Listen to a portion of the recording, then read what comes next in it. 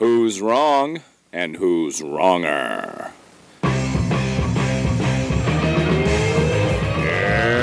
this corner, followed by millions, James the Exploding Unicorn Breakwell. And in that corner, ignored by millions, Steve Dash Rinko Levens. All right, thank you, everybody. Thank you. Woo.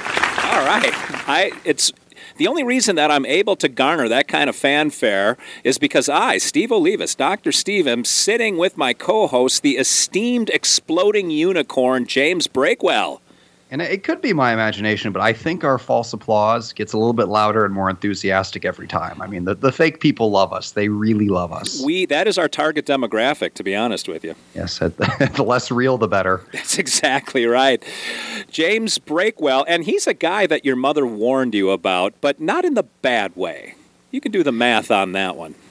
You know, my mom actually listened to one of our podcasts before, and she refused to believe that you were really a psychologist, but she would accept that you were a turtle psychologist. So I don't know if that tells you how much credibility you come across with. Well, you met in the middle on that one. I like that. Yeah, it was okay. I mean, it was more believable. I've actually said a lot of nice things about you over time. I said you were a turtle psychologist. Yep. I said that you saved a goldfish with CPR. I said you got a Warlock certificate, and I said you loaned me $20 and didn't expect to have it paid back. I'm looking over the contract situation on that one, but all right.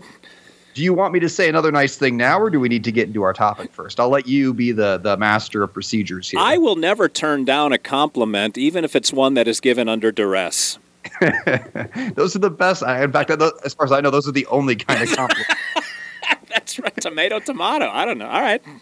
But I just wanted to compliment you on your speedy recovery from your shoulder injury. Is it feeling better? It's not bad, but I am a little older, so it takes more time to mend.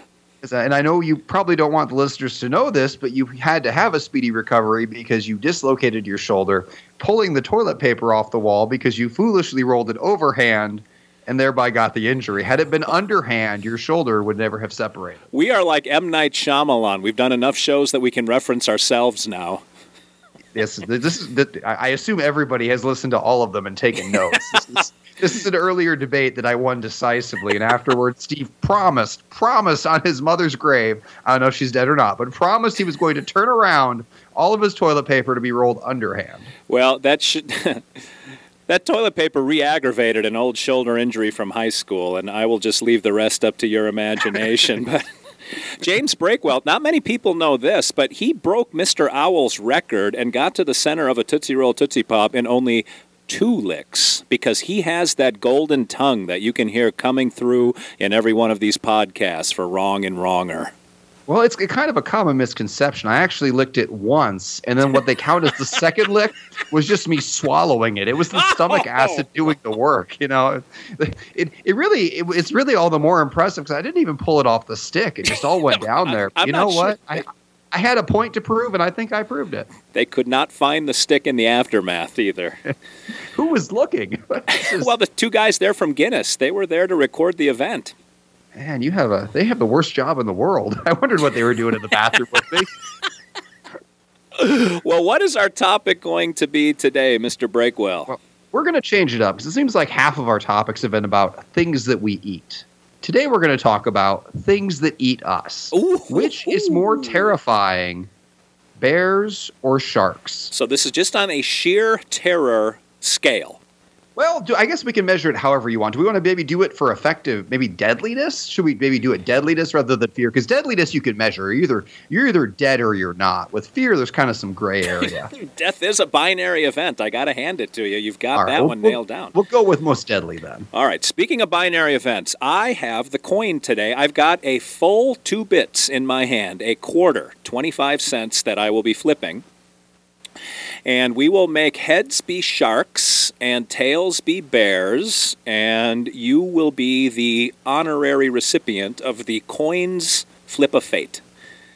There's not a lot of room here in Journey 2 Studios with both of us sitting here. I'm Can I ask you about the name here as an aside? Why is it Journey 2 Studios? Is there a Journey 1 studio? What's going on with that? Yeah. Journey 1 Studio, actually, you would be even more uncomfortable because that was my wife's end of our walk-in closet.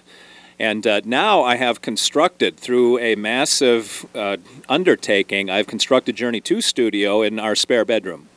So what I'm hearing is you came out of the closet. I did come out of the closet, and I tweeted that before I even thought about what I was tweeting, and that became a thing. But I don't want to revisit old traumas because it'll rip the scab off the wound, and then I'll probably depersonalize and start speaking in tongues and not get to the center of a Tootsie Pop. But I have the quarter, and so... All right, let's say heads is sharks. Heads is sharks, I've already tails said is that. bears. I have Did you? said that. We've established. This is the problem with arguing with you. You don't listen to my side. Are you my wife? What's going on here? Yes. The dude sitting in front of you in underpants is your wife. Imagine the life choices you've made, my friend. Well, the coming out of the closet bit makes a bit more sense now. I'm flipping. I'm not going to let you derail my mojo here again. All right, it hit. Hold on. Can you? Sorry, I moved away from the mic there. I have to reach under the table. Careful. It is tails. You are bears. I am bears. Well, that's good because that's the right argument. But because I don't want you to cry, I'm going to let you go first, just so you can say some things where you don't have tears going through your beard. I can't even remember the name of the movie that came out about 3 weeks ago. It's something like 48 feet or 48 meters or something like that. That movie is one of the most tense roller coaster ride, scariest experiences you will ever encounter in a theater because, one word, sharks. That there's something claustrophobic about being underwater with a shark because they have the advantage. Not only that, you're claustrophobic in the open air just floating on top of the surface because the sharks, they come up like missiles from underneath, and before you even know it, you're in their belly and you're looking around thinking, how the hell did I get here? That's what a shark can do. A shark will take appendages, a shark will take a chunk out of you and just swim off and sleep like a baby that night because they are the sociopaths of nature. Mother Nature serial killers. That's what she calls them, actually. Sharks. Sharks can swim up to 40 miles an hour. Sharks have teeth growing out of the side of their skull like they are lean, mean, eating machines. Have you seen Jaws? Jaws scared people in the 70s already on Amity Island. They knew just how terrifying sharks could be, and that spread all the way down into the Gulf. If you remember all the shark attacks from a few years ago, people were afraid to take a bath. And I got 2 more words for you, Mr. Unicorn. Shark Week. Nothing can be so gripping as to capture a nation, a world as a shark, to get a whole week of programming dedicated to their honor. That's all I need to say for right now, because you got nothing compared to that. Well, I'm glad you made your ending so clear and concise, so I knew where to jump in. You are the master of transitions. You're much better at transitioning than you are at arguing. Let's take Shark Week first of all. The whole point of Shark Week, and I've seen Shark Week a million times, is to talk about how we shouldn't kill sharks because sharks are our friends. Sharks don't want to hurt us. Sharks only bite us if they think you're a turtle, your area of expertise. Wow. And then they bite you once and they go away. They just don't care. But here's the thing with every movie about sharks, like I can solve every one of those movies in one word. Right. Somebody comes up to you, hey, do you want to go swimming? No. End of movie. Roll credits. It's over. It's like Jaws. What are you even doing out there? Why are you looking for this shark? Who cares? You have all of this land we can be on. It 30% of the earth. Yeah, sharks can have the other 70%, but we have no compelling reason to be in the water at this point in our evolution.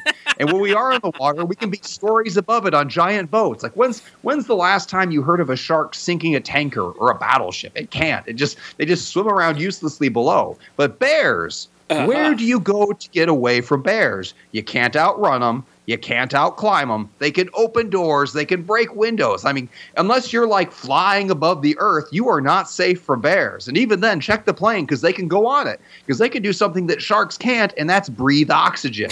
And because they breathe oxygen, they can go wherever we go. Like if they snuck onto your space capsule, they could, murder you in space. There's just no stopping bears. And that's all I have to say on the matter. You know, bears, the nice thing about your argument is you're only talking of maybe 6 months out of the year, because bears, they take a little siesta for the other 6 months. And yeah, they've got to eat 2 metric tons of salmon to get ready for the big hibernation, but most of the year they are hunkered down like my Uncle Leroy. They are just out with maybe a half-drunk Pabst Blue Ribbon in one hand and Sports Center on the TV. Uncle Leroy, not very threatening in that position. And most bears hibernating, you can't wake them up with a sharp stick to the eye. So, no, they're not all that intimidating. Sharks, I don't think sharks sleep. Sharks have bleary, bloodshot eyes, and they are angry, because you know, James Breakwell, how much you enjoy your sleep. Imagine a whole lifetime of having to keep moving or you die. That's what sharks are like. They got to go forward or they don't get oxygen through those gills.